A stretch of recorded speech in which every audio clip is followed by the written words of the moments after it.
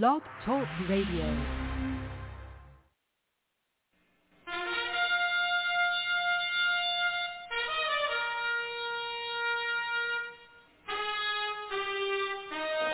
After the death of Solomon, God divided the kingdom of Israel into two houses. There were 10 tribes in the northern kingdom known as the lost tribes of Israel. They were cast out into the world because of their great sin against God. However, God promised in the last days he would gather these lost tribes back to Israel before the return of our Lord. Unknowingly, some of the churches made up of these lost tribes, known as the house of Ephraim. God is now calling them to prepare to come back home to the land he gave our fathers. The call to prepare has been sounded.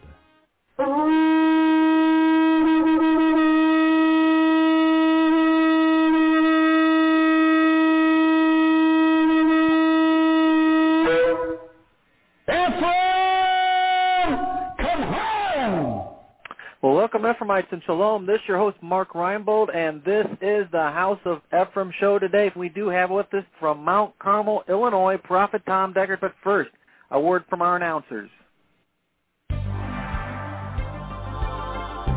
And now, from Cradle of Hope are some important announcements for you.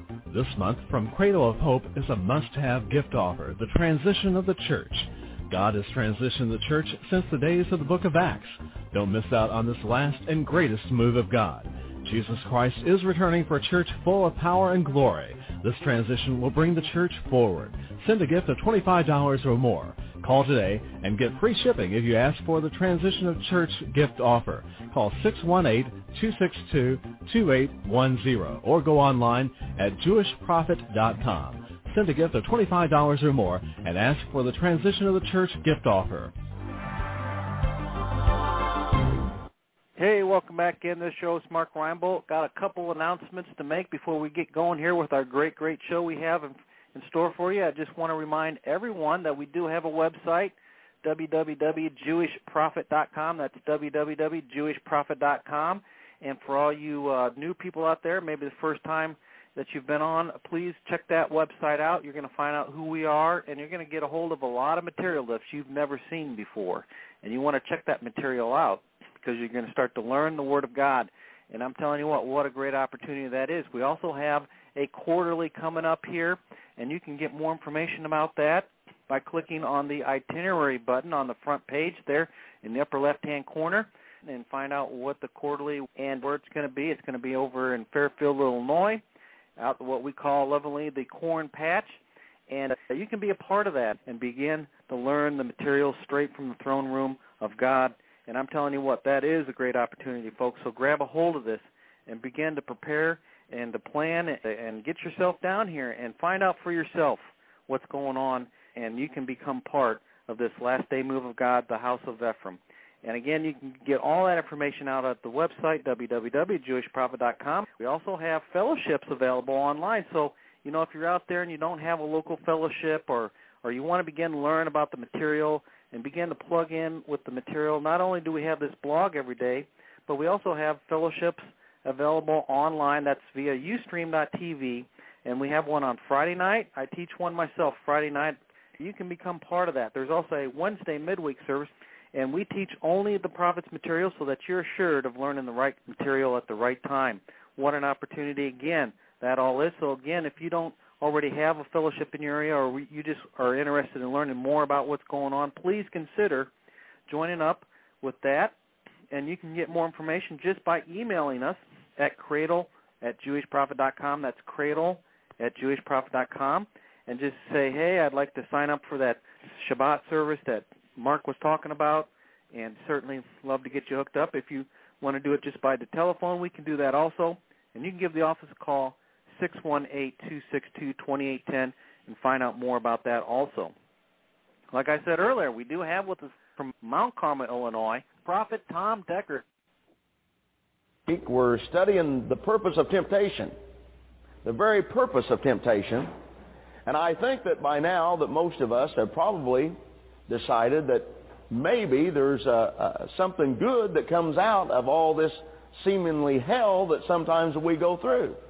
And that's what we're wanting you to begin to understand in depth what Paul had written in the first Corinthians in the 10th chapter. If you will turn there Now, that's 1 Corinthians 10. We will begin to read in the 13th verse. 1 Corinthians 10:13. There hath no temptation taken you but such as common to man. But God is faithful, who will not suffer you to be tempted above that ye are able, but will with the temptation also make a way to escape, that ye may be able to bear it. And of course, Paul also made a statement about the fact that we were to rejoice in all things. And as I had mentioned previously, I had found that very difficult for me to understand in my early walk with Jesus. How could you rejoice when the things that were coming into our lives in a lot of cases seemed like pure hell? How could you rejoice in the midst of that? Well, obviously Paul knew something that some of us, including this man, didn't know, and soon was to find out. And it shocked me to find out the purpose of temptation. And as I began to sit down and to study so that I could understand it, I was totally amazed at what I, and obviously probably what countless numbers of us have missed, and what God is trying to do. Now, we studied last week and we showed you scripturally that God tempts no man. Now, we don't want anybody to have any misconception about what we're teaching here. I've had people come up even after saying this. I've taught this for a number of years, and I've taught it in a lot of churches. I used to evangelize the churches at night and teach in the daytime and have teaching sessions, and we'd go through this kind of stuff, and ultimately enough somebody come up and say, well, I just can't believe that God would tempt you. And I said, well, where were you at? I said, darling, I went through all this all week. I said, and almost every session I'd make such a point to make sure that people would understand. But, you know, the wild thing about us, our understanding is that we usually only hear what we want to hear. Amen? That's the wild part of our understanding. And I know in my case, I've sat through countless teaching sessions or seminars, and bless God, I come out of there and I've got my mind going in one direction. And maybe there was all this to have learned, but I just learned over here. That's the reason we keep saying it's important, if you're interested in these teachings that we do, that you get these tapes and you keep them so that you can study them and go over them, because there's a lot of things that I'm sure that we're doing here that you won't catch the first time through, that if you'll listen and go back and study, sit down with your Bible, your concordance, and go along with us, that you'll probably be amazed at the things that you can pick up outside of this. But anyway, as we begin to study, and this is our fifth in this series, as we begin to study, we begin to find out that the temptation of which the children of Israel went through when they wandered around in the wilderness. Now, as I taught you or told you, that wilderness area that they were in on foot, you could walk across in 10 days on foot. Now, this is not something I've personally gone and done. This is something I've read about. But they, anyway, took 40 years. I'm certain whether it's 10 days or 40 years, you could walk over there a lot quicker than 40 years. So they spent 40 years wandering around out in the wilderness, and that's the reason I use that for the base of this, so that you could begin to understand that God was trying desperately to do something in them. That's what temptation is all about, is God is permitting us to be tempted. He's not tempting us, but permitting us to be tempted so that we can be aware of ourselves and understand that God wants change in our lives. That's what it's all about. And if we'll be able to open or expand our carnal minds enough to be able to see just a little bit of what God's trying to do, it'll make such a difference in the long run in our lives. Now, we gave you a formula. Now, if you haven't written this down, you may like to do so. I call it the law for provision. And the law for provision works like this. God gives us a promise, and this book is full of promises. Thank God that it is. But every promise is linked to a condition or a principle. And every time it's linked to a condition or a principle, then it's followed by a problem or a temptation leading to the provision. In other words, the Word of God, the promise that's there in the book that's on most of your laps this morning, isn't an automatic shoe-in, if you will. It's just automatically you're not going to be able to receive. Automatically you're not going to be able to receive that just because you read it. All right? Now let's think about that for a minute, simply by looking at the fact that the Bible teaches, by His stripes ye were healed. And now obviously that's in the past tense, and you were healed by the stripes that Jesus took at the cross. Now there are a lot of full gospel, Pentecostal people that believe, that bless God, that's all that you have to know is that by His stripes you were healed, and say, I accept that and that's mine. Now that's true. But at the same time, then you have to go into that 11th chapter of Mark, into that 23rd verse, and you have to begin to read and understand that you have to do what? You have to be able to believe it in your heart and speak it out of your mouth if that mountain is going to be removed. So you see, it's conditional. There's a condition that is always put there with that. And the only way to know if that's going to work, because as I taught you by the Word of God, temptation is only real if there is a possibility for failure. It's only real if there's a possibility for failure. If there's no possibility for failure, then the temptation isn't real. It's just something that's going by. And all of us can say, well, Pastor Tom, I'll guarantee you what, we have been in enough situations where it was real enough for the failure part, okay? And I think we all can agree to that. But you do need to keep in mind that the Lord God has made provision for you and I, and that's what we're going to get into somewhat this morning. Now, the temptation of Christ would not have been real in itself if there hadn't been the provision for failure there, and of course, or the possibility for failure. And we have gone through that. I don't know, in this series we haven't, but we realized that after he was fasted or had fasted 40 days and 40 nights, that then the devil came and tempted him. He came and tempted him. And that's important that you understand how he handled that temptation. Let's look into Luke, the 2nd chapter. Luke, the 2nd chapter. And in order for this to be real meaningful, of course, it's difficult to get in the middle of one of these studies. I've not realized where we probably have come from even the week before, but hopefully this will be meaningful to those of you that have come in and not able to know what we have studied in the other 4 weeks. Now in Luke, the 2nd chapter, the 40th verse, now that's Luke 2:40, the Word of God says here, and the child grew and waxed strong in the Spirit, filled with wisdom, and the grace of God was upon him. Now in the 46th verse, and it came to pass that after 3 days they found him in the temple, sitting in the midst of the doctors, both hearing them and asking them questions. And all that heard him were astonished at his understanding and answers.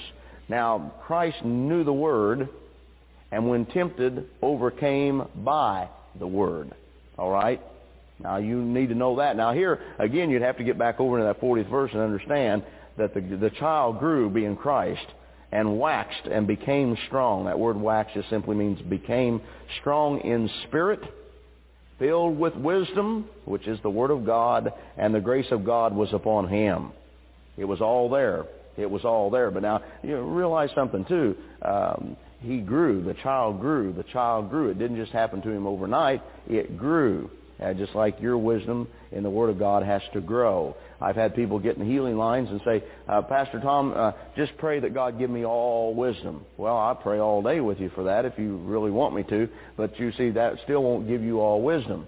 Wisdom comes through the Word of God, by the Word of God, by the Word of God, by the Word of God. That's the reason, again, there's not any instant laying on of hands that causes us to instantly to be so spiritual in areas that we're wanting to be spiritual in.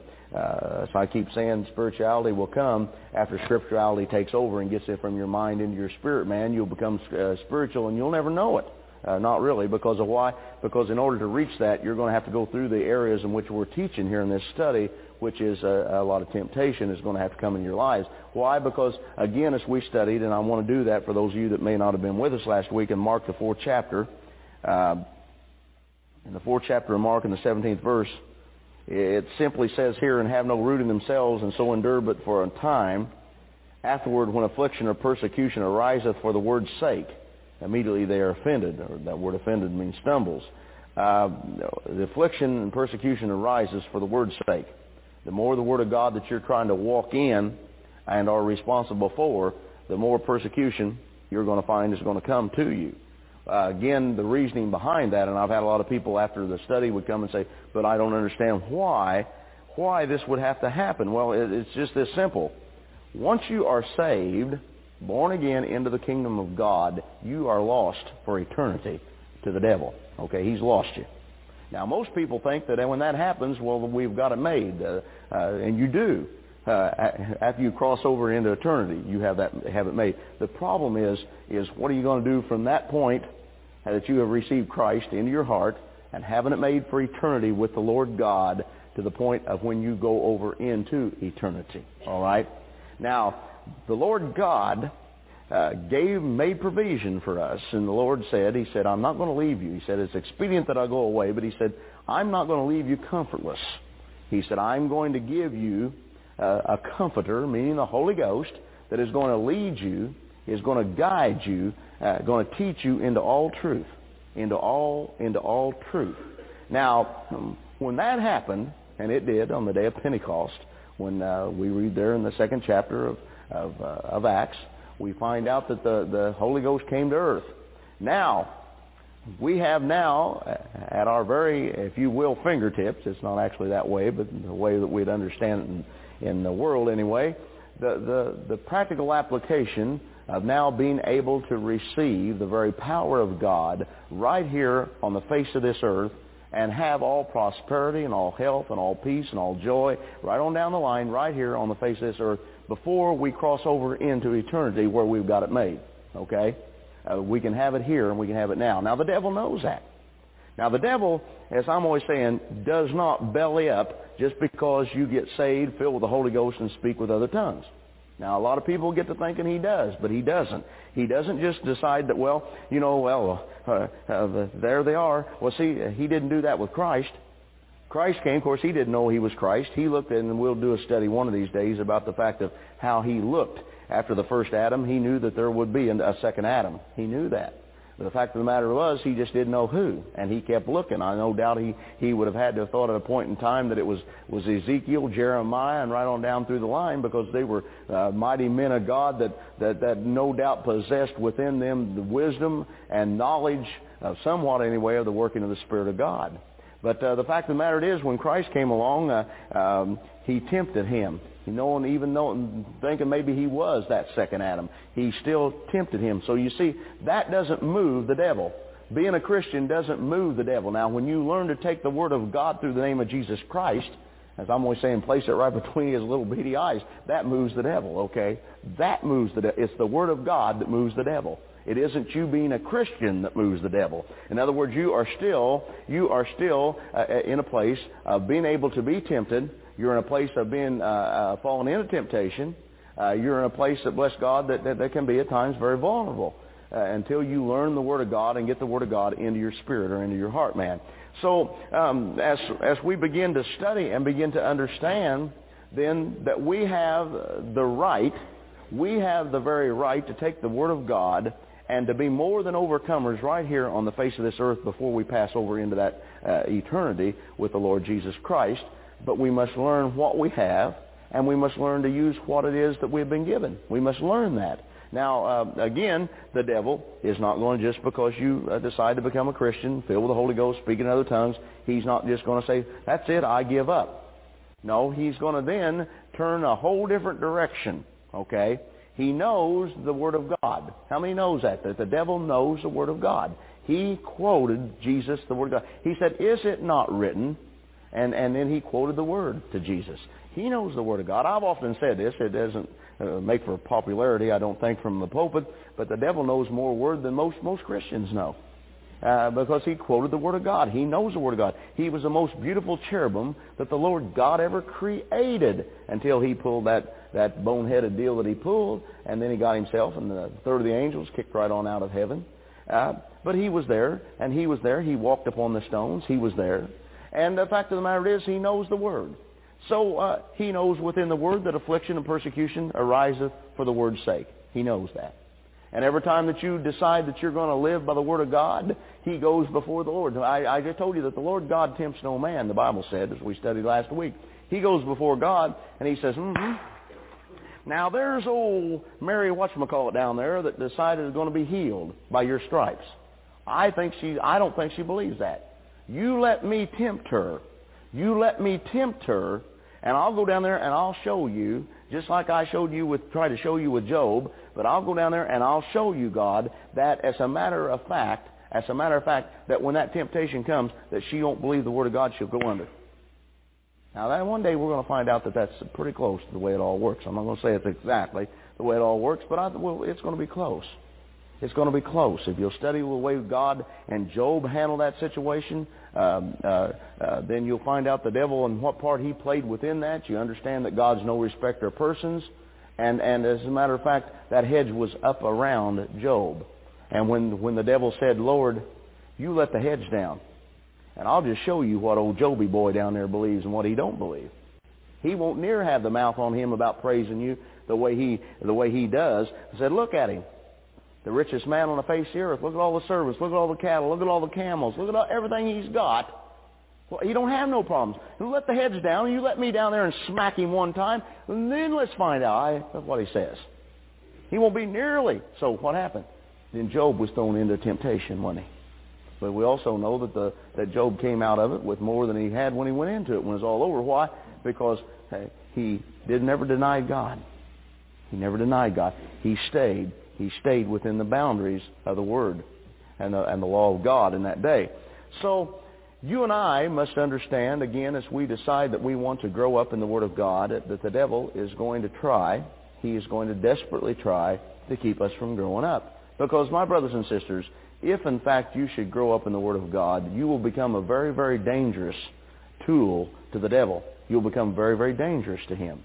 Because, as a matter of fact, when you grow up in the Word of God, and the people that are around about you see that you are working the works of God through the name of Jesus Christ and not just always talking about it. Come on. Not always just talking. We got a lot of talkers about what God can do this and, oh, God can do that. And then all the time we're standing there talking about what God can do, these people are standing back and they're looking at us and going, well, if he can do so much, why is your life such a mess? Why haven't you got your act put together if God's so much? You're talking about God doing this and God. What about you? See, and that's what a lot goes on within and without the church. Is people, they look at our lives and then they say, well, if he's such a great God, then what's wrong with your life? One minute you're running off about with faith, and the next minute you're shooting doubt and unbelief out of your mouth. How can he be a God of both? And a lot of people don't understand that. But again, as I keep preaching and teaching to you, the world, this city, is waiting to see Jesus Christ manifested in you and I. And not so much that's the reason I keep saying I'm not concerned about working the works of God. I've worked the works of God for a number of years now through the name of Jesus Christ. My full intention of being here is to teach you how to work the works, so people can see Christ in you. They can see Christ in you. When they come and see God work miracles through me, that's no big deal. As I said, he's done that for a number of years. But what we're wanting is the fact of the Lord God to be working through you in such an extent that people can see and understand that he's God. They can glorify him because it is to his glory that it all works anyway. Amen. Let's go on. Whenever sin or confusion reigns, Satan always has an open door. And you need, if in your note-taking, you need to be sure that you emphasize that. You need to emphasize that.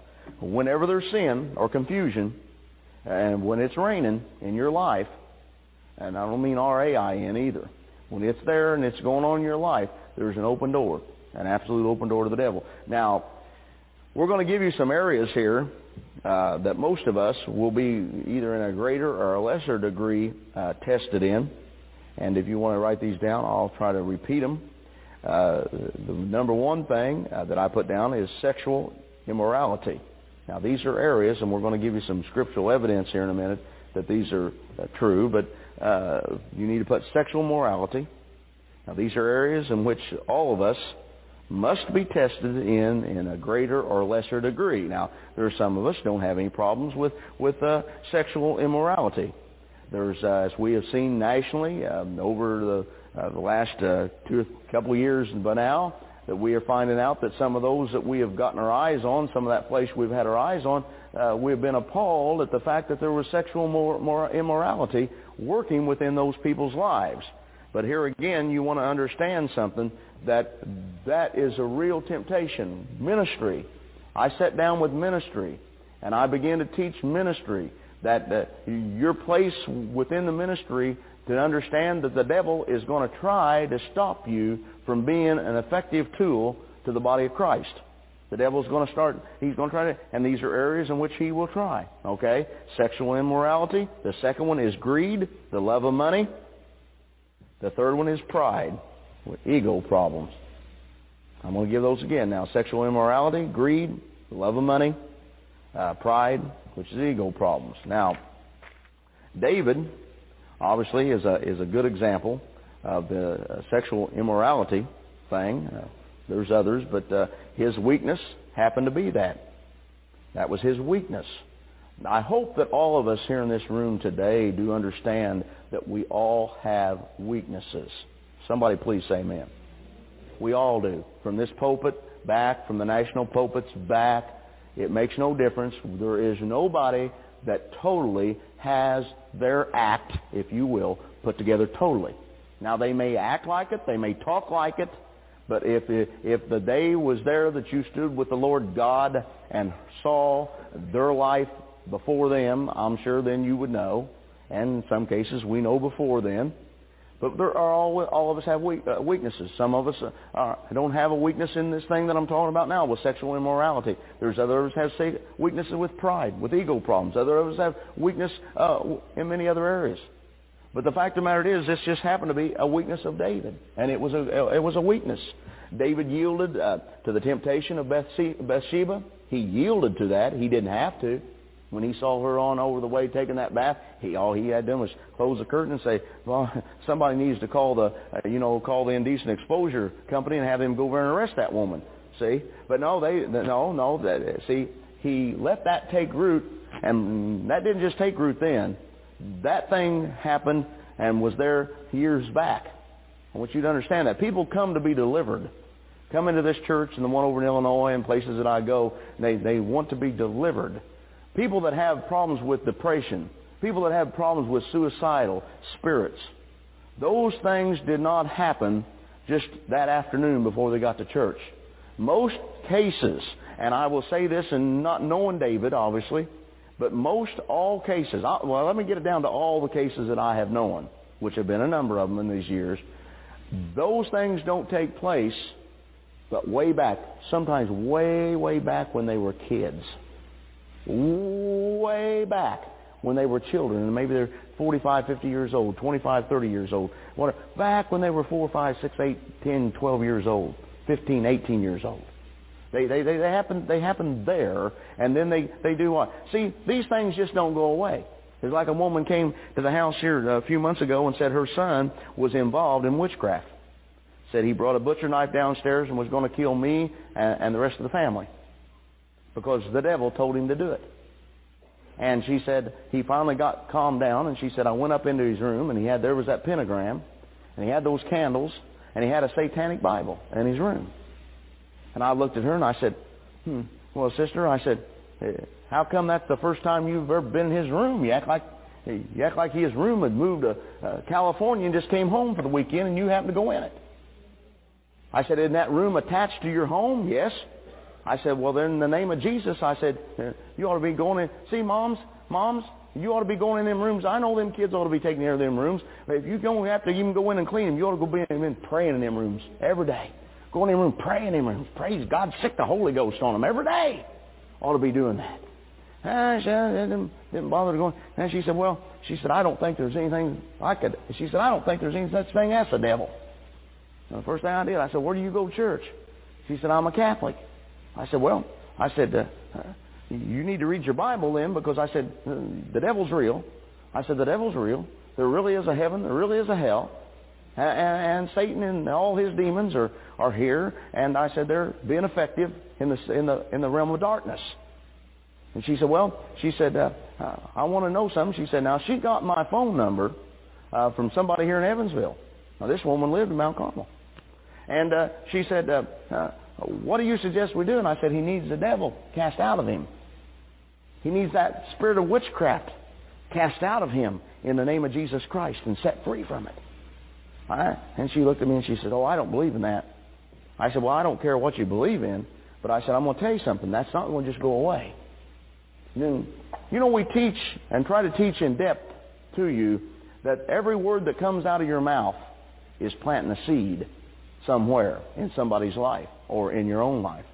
And if you're not careful, and you plant the wrong seeds, and how many understands that there is no such thing as crop failure, that what you sow, ye also are going to reap. Now, you can pray and be forgiven for it, and you better to get your relationship right with God and keep it right with God, but you still see that you're still answerable for that sin. Now, a lot of the church doesn't want to agree with that, and a lot of the church world don't want to accept that, but I got news for you, and I'm about to show you here with David. It worked there, and you say, well, that's the Old Testament. Well, we can show you again in the New Testament a likewise matter of which sin is still sin. And you're still going to answer. You're still going to reap what you sow.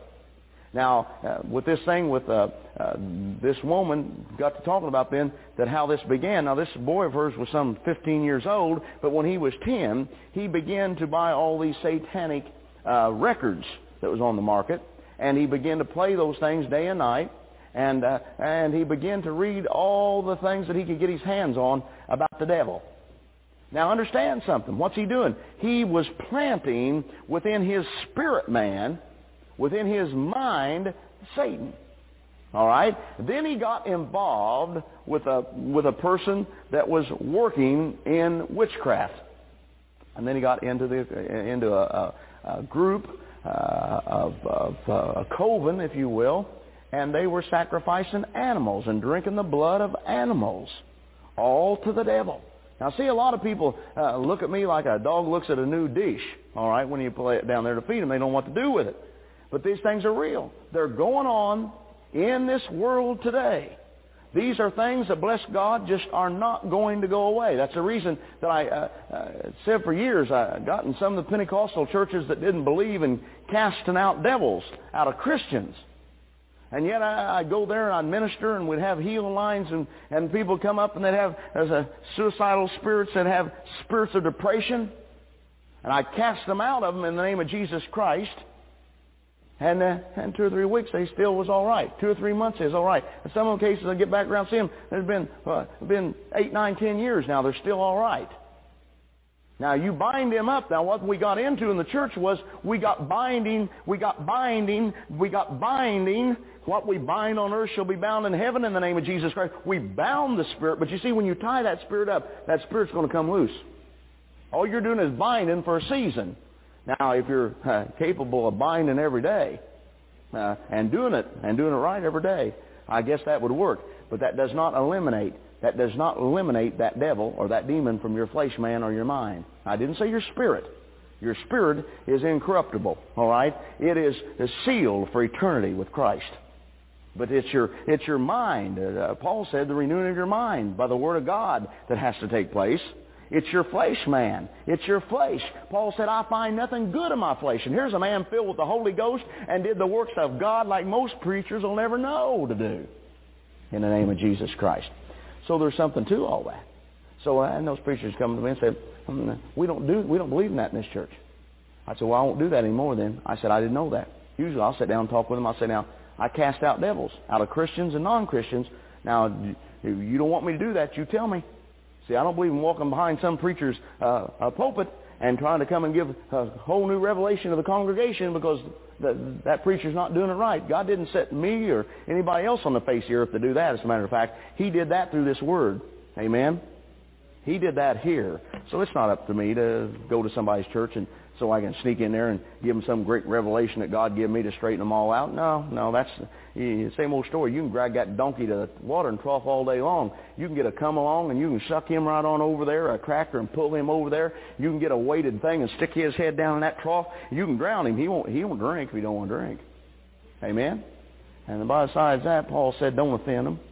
Didn't he? He said, they believe in not eating that sacrificial meat. He said, they don't believe in eating that. Don't eat it. Don't offend them. Don't offend them. Why? Because God said that He'll take care of them. God said it's not by Spirit. It's by the Spirit. It's not by might. It's by the Spirit. It's by the Spirit. It's by the power of the Spirit, not by the power of our what?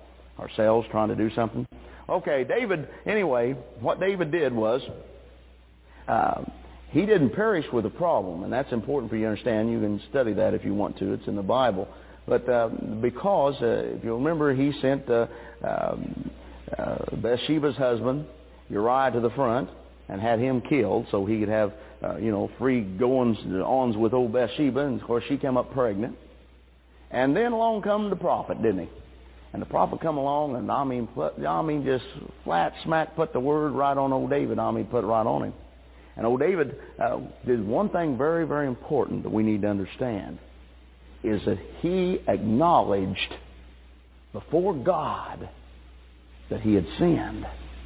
Now that's what David did that was so important. That's what David did that was so important. Now I want you to follow along here with me, because I want to show you how repentance is the very root for you to be set free within your temptation. Within your temptation, if you fall into it, all right? If it overtakes you, maybe that's a better way of putting it. Now, of course, we understand that Bathsheba's first child, David's wife, Bathsheba, and it wasn't his first one, that baby died. Now, that's, the people, that's the God of the Old Testament. Well, you don't. But you see, we're still concerned now with now faith is. We're still trying to get the people. See, we got the coming of the Messiah, the second time, coming right in this generation to the face of this earth. Right out of the east, going to bust that eastern sky wide open, and going to come in this generation, in my generation, most of your generation, going to come. And we're still trying to get the church to love the Lord thy God with everything on the inside of them, and to love the neighbor as you love yourself. We're still there. We're still the same place that Paul was preaching and teaching in years and years and centuries ago. We're still there. I don't think the church has actually proceeded much from that place that Paul was at. And the reason I don't, you can look out front. We're not riding on donkeys. We got cars out here in the parking lot. Most of us, some of us are in bondage to those things too. But the fact of the matter is, we've not come so far. We've not actually gang busted ourselves into a place of the Spirit with the Lord God, as we probably should need to do. So therefore, we need to keep teaching. But I do believe that the depth of teaching is going to keep coming, and I believe it's going to keep coming because I believe that we in the church, because we are that generation upon whom the ends are written, are going to have to get educated enough in the Word of God and get away from the flow of the Holy Ghost goosebumps trying to guide us, and make sure it's the Word of God that is guiding us. Amen? Amen. Now, Judas, and we're going to use this one for the love of money. Now, Judas is you stop and think about those 12 disciples for a minute. Who is the one that you would have most likely thought that had been the one for the money? Been the one that had the love of money? Well, it had to have been Matthew the tax collector, okay? Or the ex-tax collector, if you will. But, that man handled money and he knew about money. And if there was anybody that was going to betray for money, I would have thought, and I've spent a lot of time meditating about this, and of course it didn't happen, but he would have been my pick. If you'd have lined the 12 up, the big fisherman right down the line, and I said, and the Lord said, now which one of these, discern, Deckard, which one of these, I'd say, it had to be Matthew. I said, it just had to have to be Matthew. Well, he was a likely one. But now I want you to understand the difference. I want you to understand the difference. But the love of money wasn't in his heart. It was in Judas's heart. You understand that? It was in Judas. The love of money was in Judas's heart. Money's not evil. It's the love of money. It's the love of money that is. And so anyway, because of the love of money, of course, it got our Christ betrayed, which was written, was prophesied, and it was going to happen, and it did. Next thing happened, of course, Judas, he kind of got himself a quick demise over the whole deal because of his actions, but it was because of his actions. It was there in his heart to do.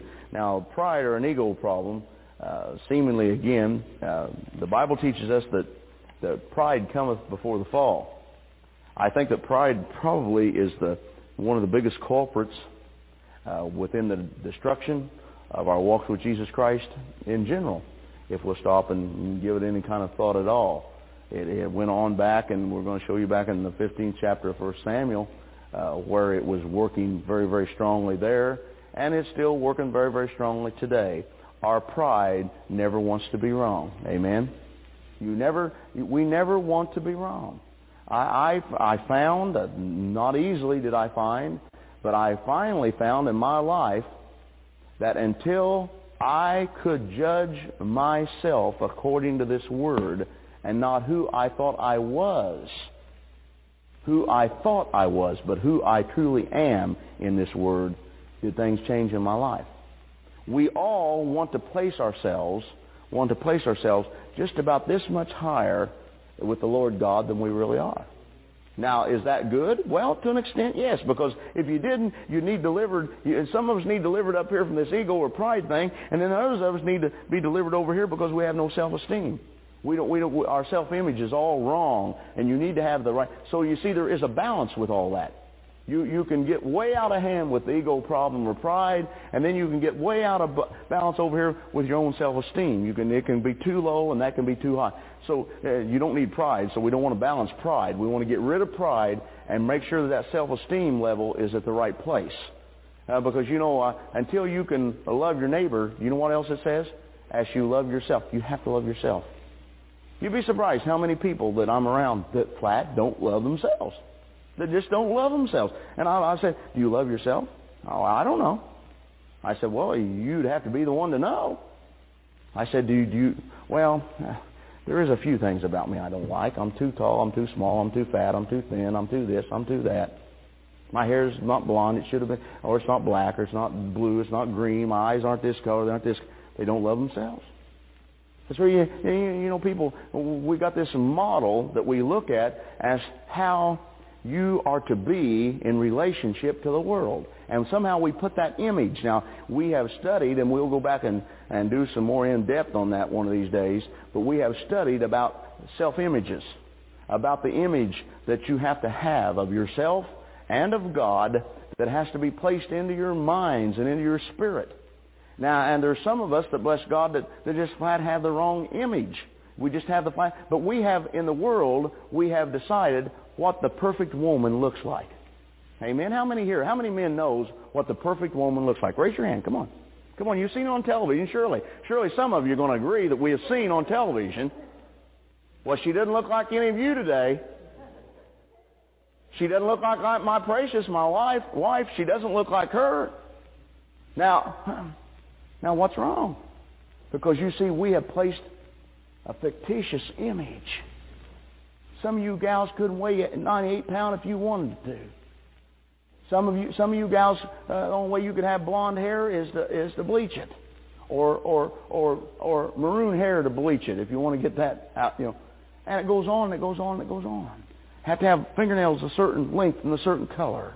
Eyelashes got to be this and they got to be that. The sun tanning machine has to be this and not that. And it goes on, and it goes on, and it goes on, and it goes on, and it goes on. So some of us are struggling to be something that we couldn't be, even if we tried to be. And that's the reason the Lord God said, yes, you love yourself. You've got to remember something. God made us all. Amen? God created us all. He created us all. And if God wants something changed about you, God's big enough to tell you so you can change it. You don't have to have some preacher. You don't have to have some good-meaning Christian to come up and tell you, oh, you need to change this or you need to change that, brother or sister. No, again, it's not by might and it's not by power, but it's by my Spirit, saith the Lord. That God, if you'll get in tune with God, God can tell you, God can show you, and we all need things changed in our lives. Let's face it. There aren't any perfect Christians. There aren't any perfect churches. The fact of the matter is, we're all striving. As Paul said, we're running the race. We're running the race, and that's what we're doing. We're going to finish the race. We're going to finish it. Now, Saul, that's who we're going to use here for a few minutes this morning, definitely had an ego problem. Now, I'm not going to, that's in 1 Samuel 15. If you haven't read this, I'm going to tell most of the story, read about one or two verses maybe, but you definitely need to read all of it. Now, he elected to erect a monument after this big battle, after winning this battle that he was put into, and he was given direction. He followed that direction, and they won the battle. But he disobeyed God's commandment. He was to kill all the enemies and all their cattle and burn all the possessions and get rid of everything. Now, that's what he was told to do. Now, Samuel the prophet confronted him. He come right to him and confronted him. And Saul refused to admit his sin until God told through Saul that he was going to take away his kingship. I did a sermon one time. I was going to do a sermon one time called Saul, King for a Day. See, his kingship didn't last very long anyway, and it about got cut real short here. And so this thing with being the king got very important to Saul. So important at one point in time, he's going to try to put David to death over his jealousy, thinking that David was going to try to take over the kingship. But anyway, when God said, he said, I'm going to take away your kingship, all of a sudden old Saul, boy, he become repentant Charlie. He got right down. Well, yes, maybe it is. Now, in verse 30, let's read that. Then he said, I have sinned, yet honor me now, I pray thee, before the elders of my people and before Israel, and turn again with me, that I may worship the Lord thy God. Now, you can see where the problem was at. He quickly said, I sinned, but what did he also do? He also said, now listen, let's not let the people know.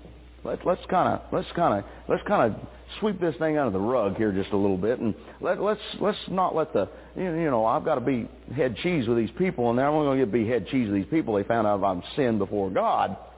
So let's you and I go out here before the whole congregation of Israel and worship the Lord God. Now, Saul was obviously more concerned with his reputation than with his relationship to God.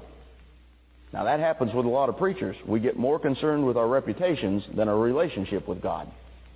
And I got news for you. The only thing that I can understand about ministry or being a preacher is that we're accountable more so in the way that you would be as sitting here today as we are as watching over you, both in the Word and spiritually, that we will have to give account for that. I never did much care for that. Now, that was one of the things I think that I wrestled with the longest and argued with God about the longest, was the fact that why should I have to be responsible for all you? I had all I could do to worry about me and mine. I said, God, that's not fair. I said, it's just not fair if you want me to be a preacher, for me to be a preacher and have to be accountable for all them people. I said, I can't even be accountable for myself about half the time. Why should I have to do that? Well, I never did get any answer except the fact that it's in the book. If you're called to minister, you might as well receive the call or you receive the stripes on that day. And at one point in time, I thought it may be easier just to receive the stripes than it was to go ahead and be a preacher. But I think that now at this point in time, I understand that those stripes are probably not just exactly the kind of stripes that we get to thinking they are, that they may be a little more severe. So in my case, I'm glad that I received the call of God in my life and become obedient to it. Now, when our weakness or sin is exposed, we can either admit it and repent from it and be cleansed and forgiven, or we can hide it and cling to our pride and fail. Pride will let you fail. Now, I want to ask you, or make this comment. A grand old man of God has always made a statement, since mentioning names, because we're not here to glorify a name, we're here to glorify the Lord, that payday always comes with God. It'll always come through faith to righteousness, or from sin unto death, and it'll always come. You're going to pay for your sin just as you're going to be paid or given reward by God through your walking according to the Word of God in righteousness. It's going to happen. The problem with sin is we sin and we think we get away with it. We sin today and lightning doesn't strike. I have sinned and actually looked up. I thought, oh, dear God in heaven, here it comes. I know it. And it didn't. I go, oh. Maybe God was in the Bahamas.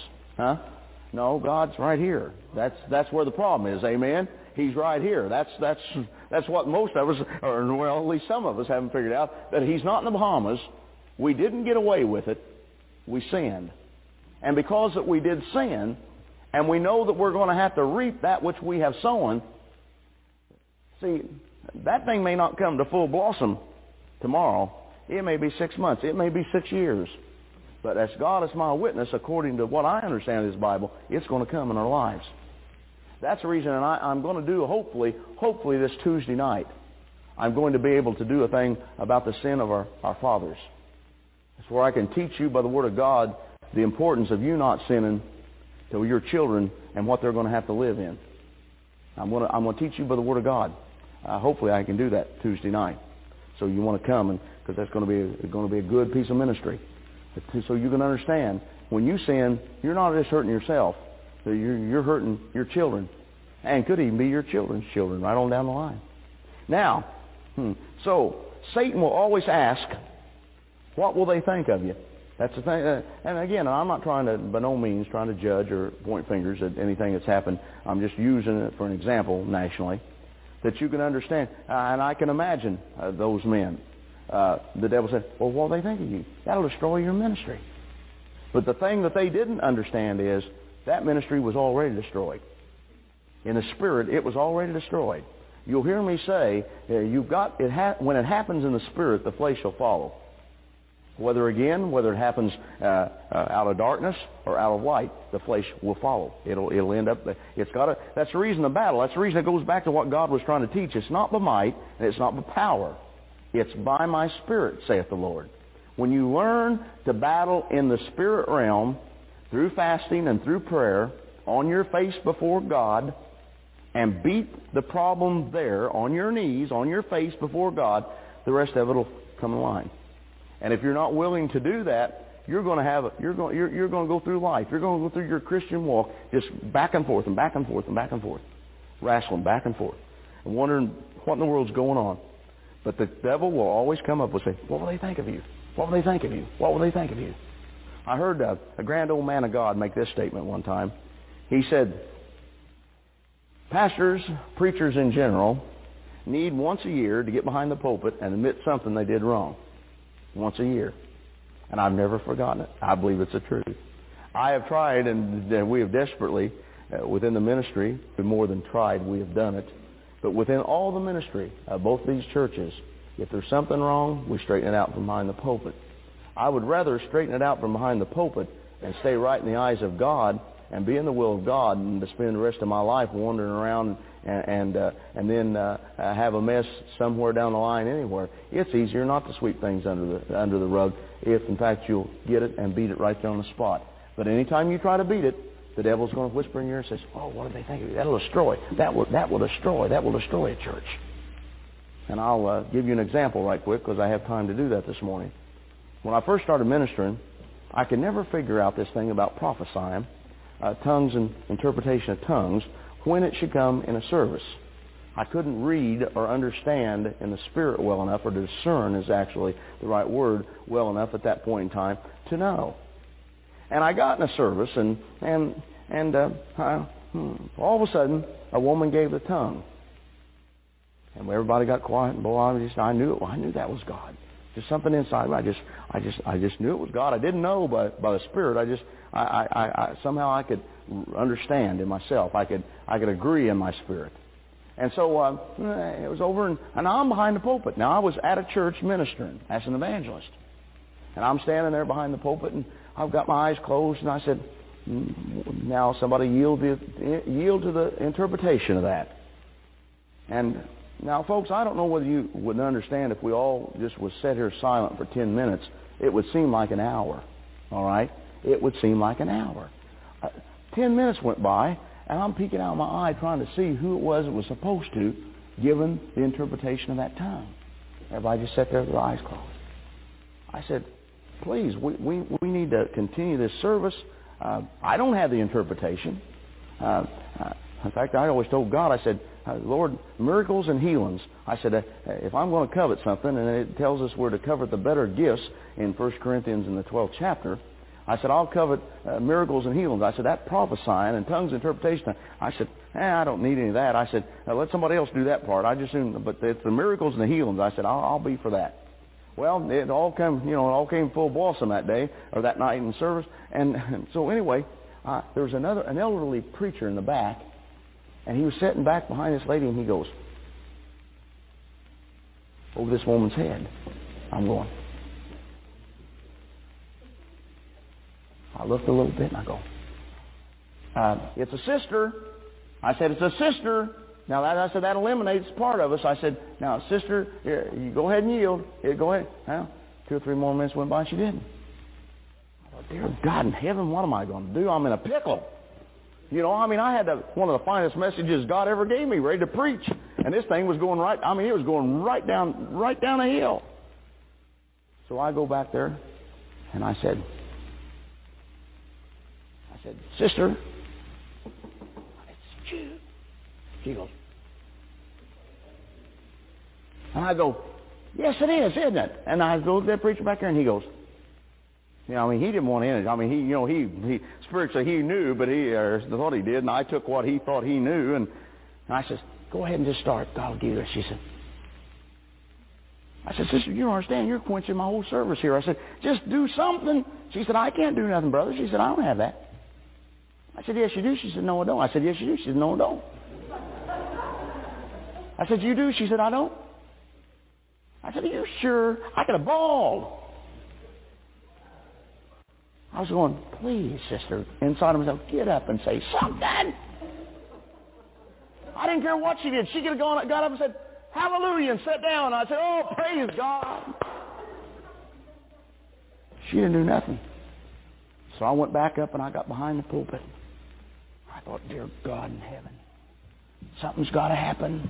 I said, God, something's got. I said, this is run the message. Something's got to happen. And all of a sudden, I had come on me. I thought, I'll do it. I can do it. God let me do it. I just stepped out the side and I said, thus saith the mouth of God, and I started rattling off. Now I got done and went back and I said, now let's glorify the Lord. They glorified the Lord. The message went straight on down the hill. Wasn't enough anointing there to even, might as well have been fishing. Got done and got back in the motel room, and I knew something was wrong, and I pretty well knew what it was. I done made that thing up. I thought it was God. See, I thought, so I got in the motel room, and the Lord said, well, he said, that wasn't for you to give. He said, that wasn't for you to give. And he said, you didn't give it right. He said, you missed me. And he said, that's when God began to show me the importance of the anointing. Now, we're going to get into some more study about that here in the weeks to come. But God, that was the first indication that I had of how important it is to never move the anointing in a service. Once God sets it, man don't set the anointing. God sets the anointing. Once the anointing becomes set in a service, you've got to flow with it for God to get everything done that He wants to do, not what you and I want to do. You and I want to get to doing things. Well, I got news for you. God knows what He wants to do here today.